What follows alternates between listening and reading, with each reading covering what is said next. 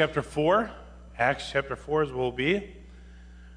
As you're turning there, last week we observed Peter and John, through the power of the Holy Spirit, raise a lame man up to walk again. And then with boldness he confronts, as it states in Acts 3:12, the men of Israel as to why they are surprised regarding the lame man's healing. And he immediately gave the glory to God for healing the lame man. As we come into Acts chapter 4, we see some of the first instances of persecution directed towards the church. Throughout history, we have observed that one of the purposes of persecution is to destroy Christianity. However, the opposite has many times taken place. Rather than destroying the church, persecution has actually served to strengthen the church. So today we see a multitude of ways that Satan seeks to destroy the church. And I think sometimes it's most often accomplished, or it is sought to be accomplished, from within. And it happens through things such as self-centeredness, pride, apathy, a lack of commitment, worldliness, and selfishness, to name just a few things that invade the church and cause it to lose its effectiveness. But regardless of what man may invade God's church, God's word reminds us that the gates of hell shall not prevail against it. And I'm thankful for that. We always have a copy of God's word, and I'm thankful for that. How many times throughout history has man tried to destroy the word of God? There have been throughout history times when the Bible has been burned, and they've been piled up and burned, and yet they cannot destroy every copy of God's word. It just continues to go forth, and I'm thankful for that. But God's word in several places tells us that we shouldn't be shocked when persecution comes. In fact, in John chapter 15, verses 18 through 20, it says, "If the world hates you, understand that it hated me before it hated you. If you were of the world would love you as its own. However, because you are not of the world, but I have chosen you out of it, the world hates you." Right then and there, God says that our position of life is not here in this world. It is outside of this world, because as we've known, as we've been reminded of many times, that God's word reminds us that we are pilgrims, we are sojourners, we are aliens, we are pilgrims. Our citizenship is not here in this world. There is nothing in this world that can compare to what is to come for us as God's children. So he says, I have not chosen you because out of this world. You're not part of this world. Then he goes on to verse 20. "Remember the word I spoke to you. A slave is not greater than his master. If they persecuted me, they will also persecute you. If they kept my word, they will also keep yours." So the bottom line is, we ought not be shocked, we ought not be surprised that when we make a stand, that when we take a stand on God's word, on God's principles, on God's truth, we ought not be surprised that people are going to oppose it. In John chapter 16, verse 2, it says, "They will ban you from synagogues. In fact, the time is coming when anyone who kills you will think he is offering service to God. They will even offer their persecution in a form of religiosity that will make them feel good about the fact that they are trying to destroy you in the name of God." Do we see that happening in our world today? In the name of Allah, their God? In the name of Islam, they are trying to destroy, and they're doing it in a way that it seems religious and right to them. But it happens. If you stand for what's right, if you stand for what's true, you're going to face it. In 2 Timothy chapter 3, verse 12, it says, "In fact, all those who want to live a godly life in Christ Jesus," what? "Will be persecuted." If you take a stand, if you stand up for what's right, there are going to be those who will oppose you. And you ought not be shocked about it. In 1 Peter 2, verse 21, "For you are called to this because Christ also suffered for you, leaving you an example so that you should follow in his steps." So that when we are facing those times of persecution, we have to know how to handle it from following the life of Christ. But we ought not to be shocked about it. So there's no doubt that some folks were not happy about what they were seeing and hearing about Peter and John in Acts chapter 3 and Acts chapter 4. So if you would, I want you to just listen as we get into chapter 4, and I'm going to read the first 12 verses.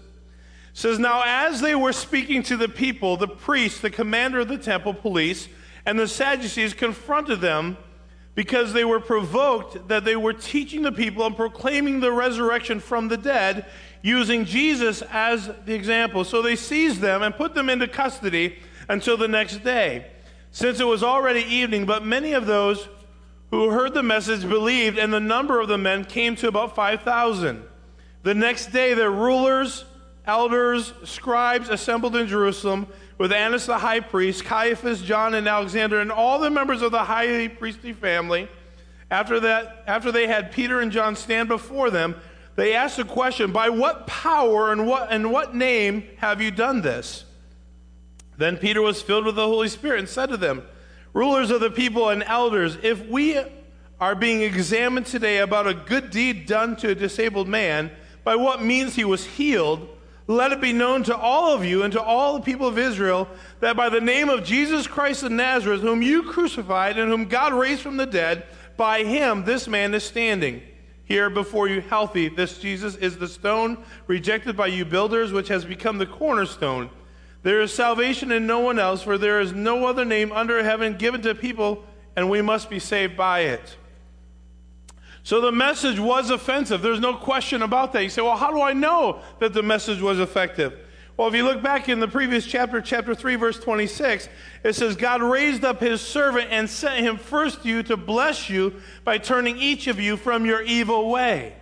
Well, who wants to be told that the way that they're living, that the way that they are conducting themselves, and the things that they believe are not right?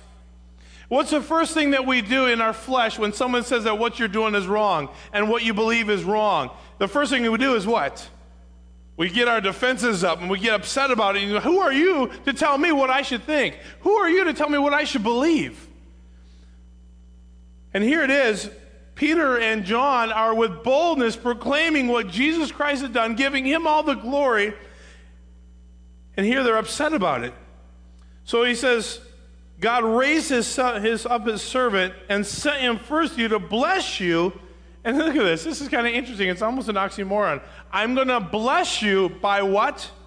Turning each of you from your evil ways. There's the blessing of realizing that the direction that you're going is wrong, and we're going to get you on the right path, and that's a blessing to you. How often do we look at it as a blessing when someone wants to confront the way we think or believe or act? That's not how our flesh operates, right? Don't tell me what I'm doing is wrong. Don't tell me what I believe is wrong. It's actually a blessing, he says, because I've sent you to bless them by helping them turn on the right path. But people never want to hear the truth concerning their own sinfulness, right? They were provoked over the message. You can't be teaching and proclaiming the message to the people. Why? Well, the first big hubbub about healing the lame man, I mean, who do you think you are? I mean, by whose power do you think this is accomplished? They asked him later. So secondly, by Jesus' resurrection from the grave, they were provoked by this message. And you say, you can't be proclaiming this message. But here's the real problem, or what's the real problem? Well, notice the three groups of people that were offended. First of all, you got the priests. Now, who in the world would ever think or imagine that a priest, someone who is supposed to be, if we use this word loosely, quote-unquote, religious, these are the priests, the religious folks that conducted the sacrifices. But they were upset about it. And we'll come to that a little bit later. But then there's the commander of, if you will, the temple police. They were right behind the high priest, and they kept the peace and order in and around the temple yard. So it was their job to keep order and keep peace. And if somebody is promoting a truth or a gospel or a message that is different than what we want to hold to, well, we're not going to put up with that. I mean, I have the right to believe what I want to believe, but, I want you to believe what I believe too.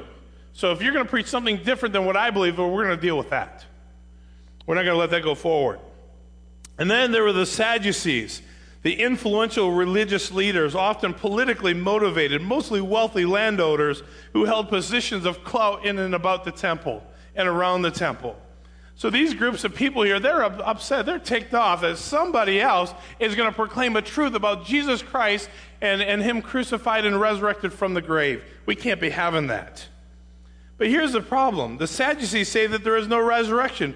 In fact, if you look at your Bibles in Acts chapter 23 and verse 8, it says, "For the Sadducees say there is no resurrection, no angel or spirit, but the Pharisees affirm them all." So in their minds, you cannot be preaching something and teaching something that we don't believe. And if you continue to do this, there's going to be a problem.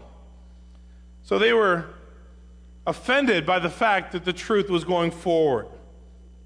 But notice that their response is not a new one.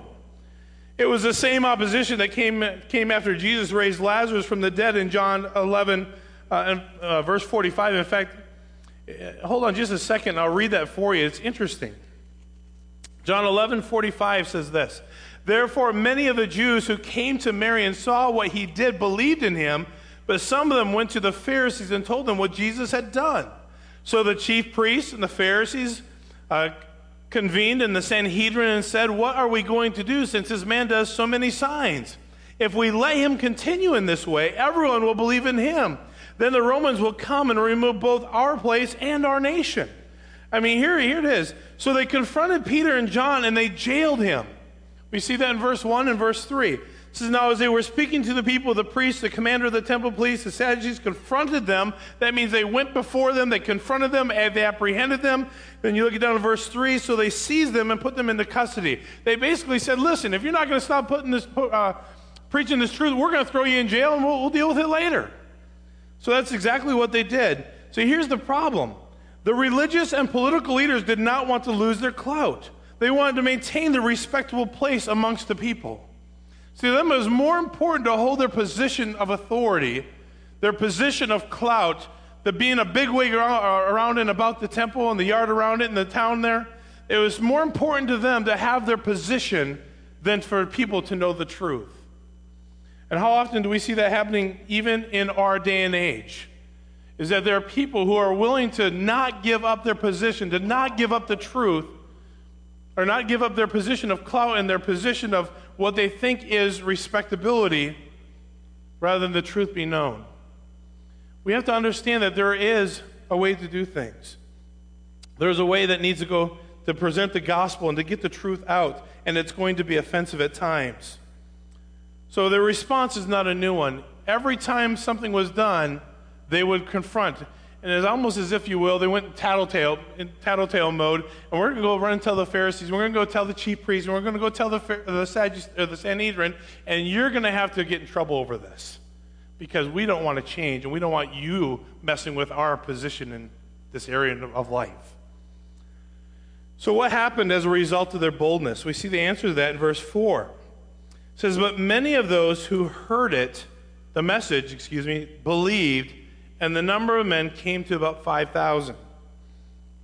So what happened? Many of those who heard believed. You see, here's the deal. When the message goes out, some will believe.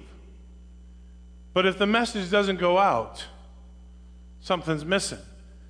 It says in Romans 10:17, "So faith comes from what is heard, and what is heard comes through the message about Christ." And guess what, folks? We have a message to go forth. And it's through the message, the spoken word, that oftentimes God uses to change a heart and a life for himself. So faith comes by hearing, and hearing by the word of God. So some of those that heard believed. And it says about 5,000 men in number began to believe. What an awesome opportunity to see God at work. It says, what happened as a result here? Many believed. Peter and John had to face the music, though.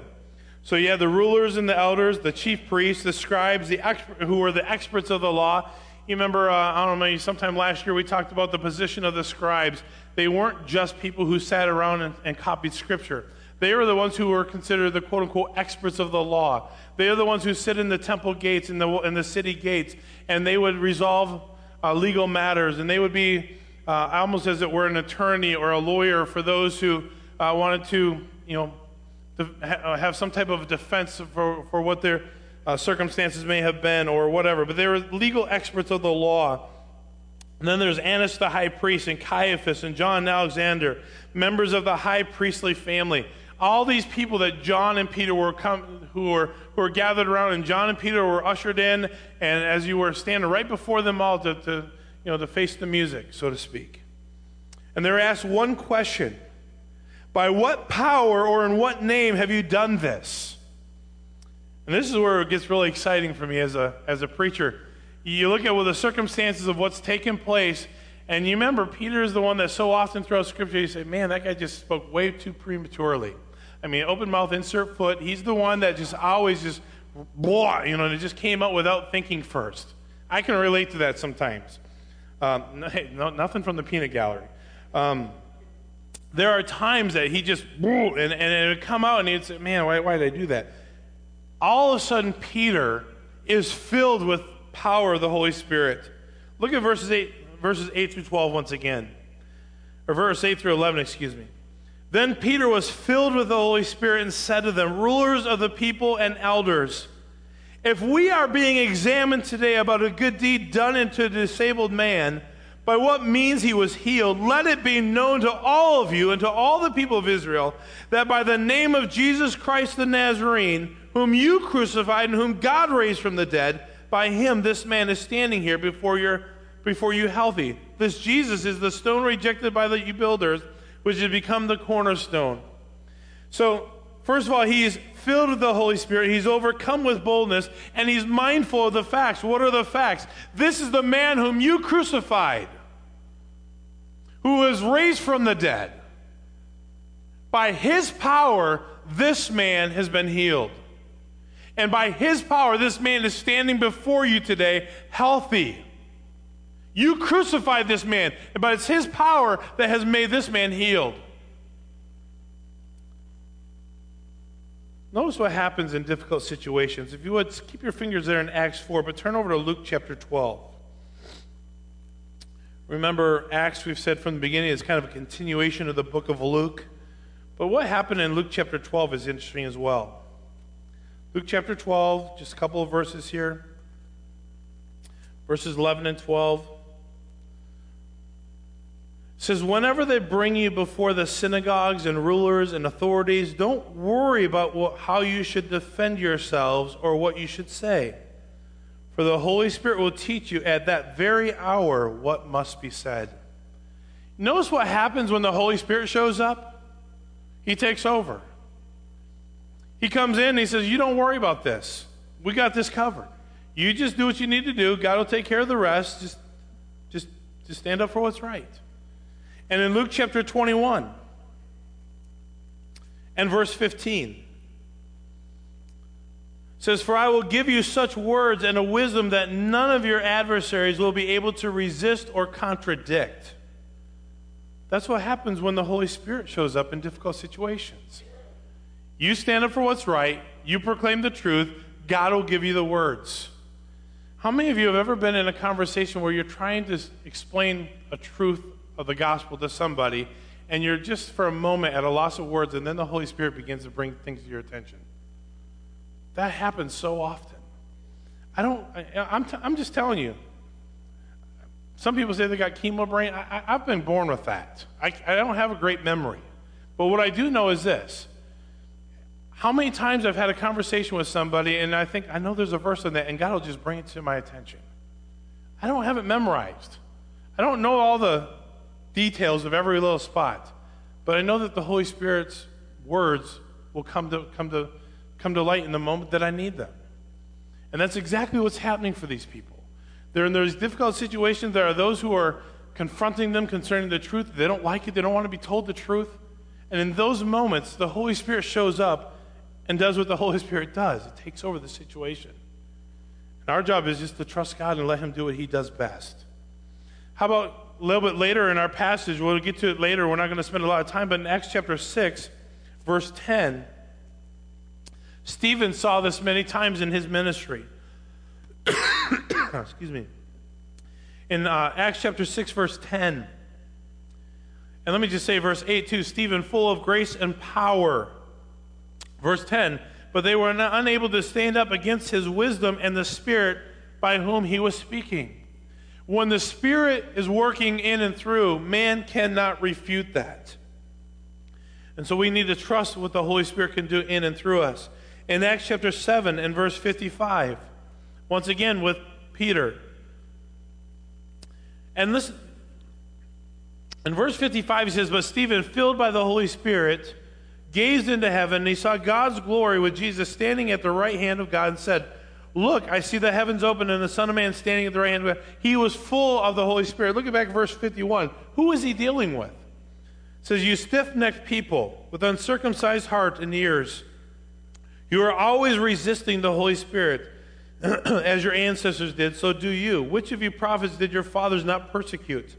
They even killed those who announced beforehand the coming of the righteous one, whose betrayers and murderers you have now become. You received the law under the direction of angels, and yet have not kept it. You said you're stiff-arming God, and you've raised your neck against God. But it's the Holy Spirit that's going to change the heart.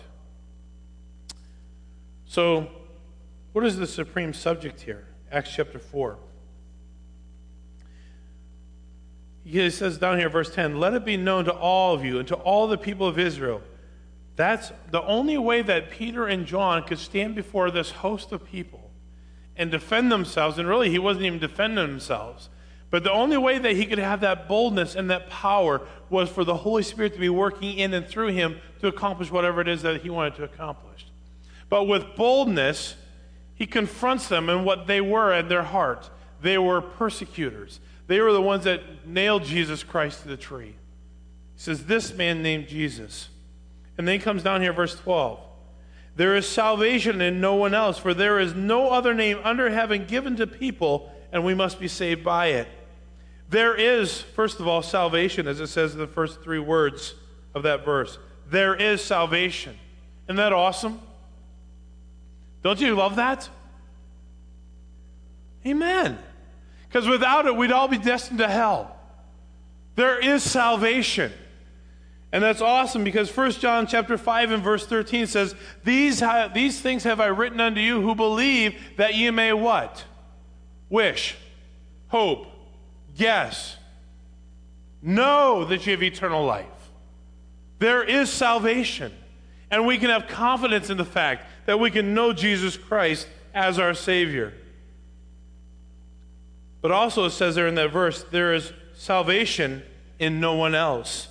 In fact, John chapter 14 verse 6 says, I am the way, the truth, and the life, and no man comes unto the Father but by me, says Jesus Christ. There is salvation, but it only comes through Jesus Christ. And it says there is no other name. No one else can offer this salvation. No one. It has to come through Jesus Christ and no one else. There's only one way to be saved. I remember in my first pastorate in Tippecanoe, Indiana, and this fellow came up to me, he goes, Pastor, he goes, I don't understand what all the hubbub is. And I said, about what? And he looked at me, he goes, well, so this guy's a Methodist, and this guy's a Lutheran, and that guy's a Church of Christ, and that guy's a whatever. He says, we're all getting there, just going on different paths.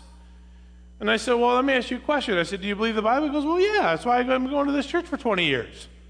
I said, right. I said, if you believe the Bible, then I said, you have to believe what's in the Bible, right? And he goes, well, yeah. I said, well, there's only one way. And I said, it's not by being religious, and it's not by being part of a denomination. And he kind of looks at me, I said, so what I'm saying there is, I said, there's not many roads getting to the same place. There's lots of roads, but they're not all going the same place.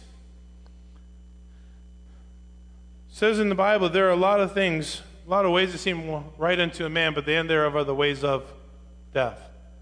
You see, there's only one way. You say, well, you Baptists are exclusive. No, it's not about being Baptists. There's a lot of Baptists preaching wrong theology too. The bottom line is, do you have a relationship with Jesus Christ? Do you know him as your Savior? Have you repented of your sins and called on Jesus Christ to forgive you and to be your Savior? Have you placed your faith and trust in him? So the brunt of the message here, as they are facing this council, as they're facing all these religious people, as they're facing all these priests and all these highly influential people of their day, they didn't like the fact that the truth was going out. They didn't like the fact that there was potential that if too many people begin to believe what these guys are saying and what God is doing through them, we might lose our spot in our society here. We can't be having that. And here's the brunt of it. Many do not want to hear the truth, but many will believe. And secondly, boldness amidst persecution may result in the Holy Spirit working mightily in and through us. You see, we pray for life of ease, as I've said before. We don't want difficulty. I mean, we go on a trip, we ask God for what? Protection. And every time we get sick, we ask God for healing. And every time there's a potential of something to go wrong, well, we want to head that off at the past and make sure that we don't have to go through that because we want a simple, easy life, don't we? Anybody not want that? Right. We pray for those things. But it's the very thing that God often uses to make us and to mold us into who he wants us to be. And sometimes we get upset about the trial. And God's saying, wait a minute, the trial is what I'm using in your life. I've allowed this on purpose for you. And when we go through difficult times and trials and testings in our life, it makes us dependent on God. It makes us dependent on God.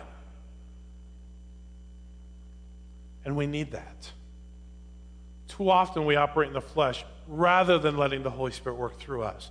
You know, Peter and John could have stood before the council and said, you know what, guys, I'm sorry, I should just shut my mouth and go home. Did he do that? No, because the Holy Spirit worked through him. What about Jesus as he was facing those criticizers? You know what? This is too much. No, he stood up. And he said, the Holy Spirit will speak at the very moment that you need a word, he'll give it to you. As long as we're operating in the flesh, you can't operate in the Spirit because you can't walk on both sides at the same time. So it's better just to submit and say, God, work through me. In fact, that's what God wants to do. We've said that many times. 2 Chronicles 16. For the eyes of God run to and fro throughout the whole earth to do one thing, to show himself strong and him whose heart is perfect towards him. In other words, God says, I'm looking for people that I can show myself through. That's what I'm looking for. And the person who will let me do that, I'll do it. See, we don't have to be strong in our own might. We don't have to have a great vocabulary and be great speakers. We don't have to. It's about God working in and through us to accomplish what he wants. So boldness amidst persecution can only happen when we allow the Holy Spirit to work through us to accomplish what he wants. And we come to this conclusion in verse 12 as he stands before this council. There is salvation in no one else. For there is no other name under heaven. This man named Jesus, this man named who healed this man, that's the only name that we can trust. And by that name, they stood before that council with boldness. And we're going to get into it, verse 13 next week. But look at this. When they observed the boldness of Peter and John and realized that they were uneducated and untrained men, they were amazed and recognized that they had been with Jesus. Wouldn't it be great if that could be our testimony? I'm just saying, I fail. I fall way too short on that. But it'd be my desire that when I talk with people that, man, you're not too smart, but he's been with Jesus. Wouldn't that be awesome? Wouldn't that be really great? If people around us could see that we have a relationship with Jesus Christ, that would be awesome. But it can only come as a result of letting the Holy Spirit work in and through us. Throughout this whole book, we're going to see the example of the Holy Spirit doing powerful things through God's people. But it's only when you let the Holy Spirit work through you. See, all of us have a choice today. All of us. We can choose to live in the flesh and do our own thing. And maybe even see some good things happen. Or we can choose to live through the Holy Spirit and let God work in and through us to accomplish what he wants in and through us. How do I know that? Well, in Romans chapter 8, it says, they that mind the things of the flesh set their mind on the things of the flesh. And they that mind, the Spirit set their mind on the things of the Spirit. So it is a choice daily to live in the flesh or to live in the Spirit. And I'm just telling you, the struggle is very real some days, is it not? It is a struggle. I'll close with this. I heard an illustration years ago about two big dogs. One was white, one was black. They were both the same size. Both had the same muscle structure. Both had big gnarly teeth. Both had big eyes. Both of them had a stance that was just incredible. And they're about to fight. And the question was asked, which one do you think will win? From appearance, they look pretty even. From appearance. But the question was asked, which one do you think would win if they get to get in a fight? You know what the answer is? The one that you fed. The one that is stronger. The one that you continue to feed. And then he went on to say in the illustration that the white one represented the Holy Spirit, and the black one represented Satan and the flesh. The one that's going to win the fight is the one that you feed the most. They might look the same, but the one that is fed and has good nutrition is the one that's going to win. The one that is well watered, the one that has been taken care of. But you know what I find in our own lives every day is that we feed the flesh or we feed the spirit. It's all of us. You know what one's going to control your life? The one that you feed. You feed the flesh, it's going to dominate you. You feed the spirit, it'll work through you. It's a choice. Which one you're going to feed? And I'm telling you, some days it's a battle. Because we want what we want. We're selfish at our core, aren't we? Let's admit it. We're selfish. We want what we want. And we don't want anybody to inconvenience us. So which one do we need to feed? We need to be feeding the Spirit, letting God work through us, being filled daily with the Spirit.